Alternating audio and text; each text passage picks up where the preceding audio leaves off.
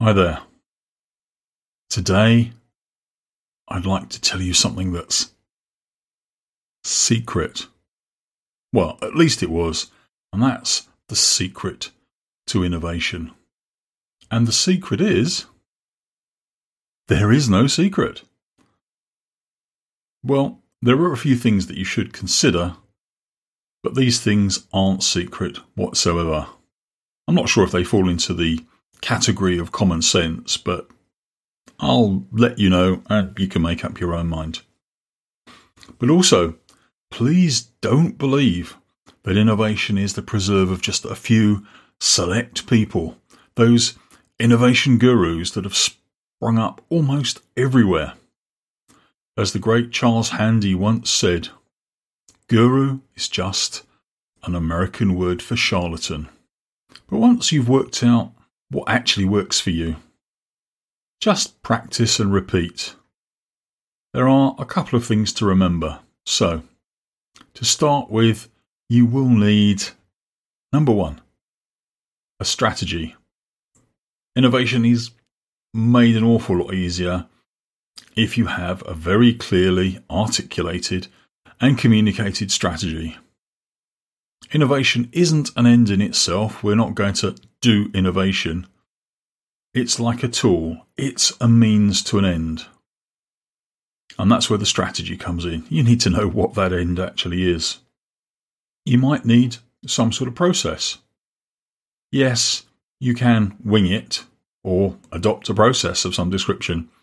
And I must admit, to being a fan of the former, I do like to fly by the seat of my pants quite a bit. But even then, we do need some guidelines. Otherwise, you are probably just going to play like a child in a sandpit forever and ever. But please beware of rigid processes, because you can just end up copying what everyone else has done. Copy best practice. Now, if you don't completely understand the context of what somebody else has done, you can get nowhere fast. In fact, it matters less what the process is and more that there is one. But if it's a good process, even better. But this means everybody has to know what happens next and what role they all play to make this all happen. Communication is key, just as it is with strategy. Now, all of this needs to be cross-functional and team-based. So what I mean by this, it's not the responsibility of a single department or an individual. Innovation touches every part of a company, hence the link to strategy. And it needs the widest possible understanding from every part of the business. So we're not talking about an R&D department. We're not talking about the director of innovation. We're talking about everybody playing their part. And the fourth strand is customer focus. If you're going to win, you need to be tuned into the needs of your customer.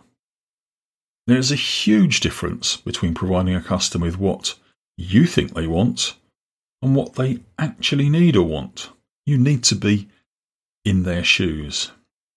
So having said that, here's 4 very quick top tips if you're thinking about getting to grips with innovation. Some more secrets, if you like. Number 1, there aren't any shortcuts. The world is littered with hundreds, thousands, or possibly millions who've tried something similar to you, but have tried the shortcut to get there faster or make more profit, and it hasn't gone well.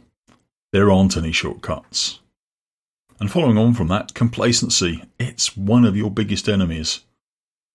If you're going to be doing something groundbreaking, something original, don't stop when it sort of works. You'll be optimizing mediocrity. Be willing to experiment and go further to get what you want. This is what's going to differentiate you from the competition. Now, life will also get very uncomfortable.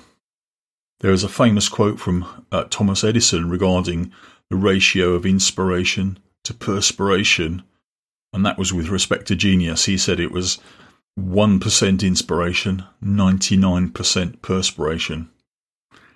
Innovation is a little bit like that, so be ready to perspire once you've been inspired. And to succeed, you will need an awful lot of ideas. In my workshops, I find that out of every 10 really incredibly crazy ideas, there is maybe only one weird idea that is actually worth thinking about a little more. And out of every 10 of those weird ideas, there may only be one worth devoting any resources to. In reality, the overall ratio of really crazy to sensible might be nearer to 1,000 to 1 than 100 to 1. But I hope all these haven't actually scared you at all, just shone a little light on the path. You can do all of this without the help of those gurus, as I said before.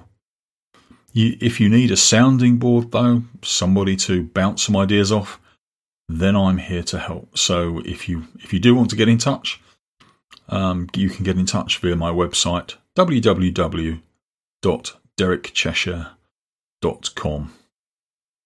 Good luck.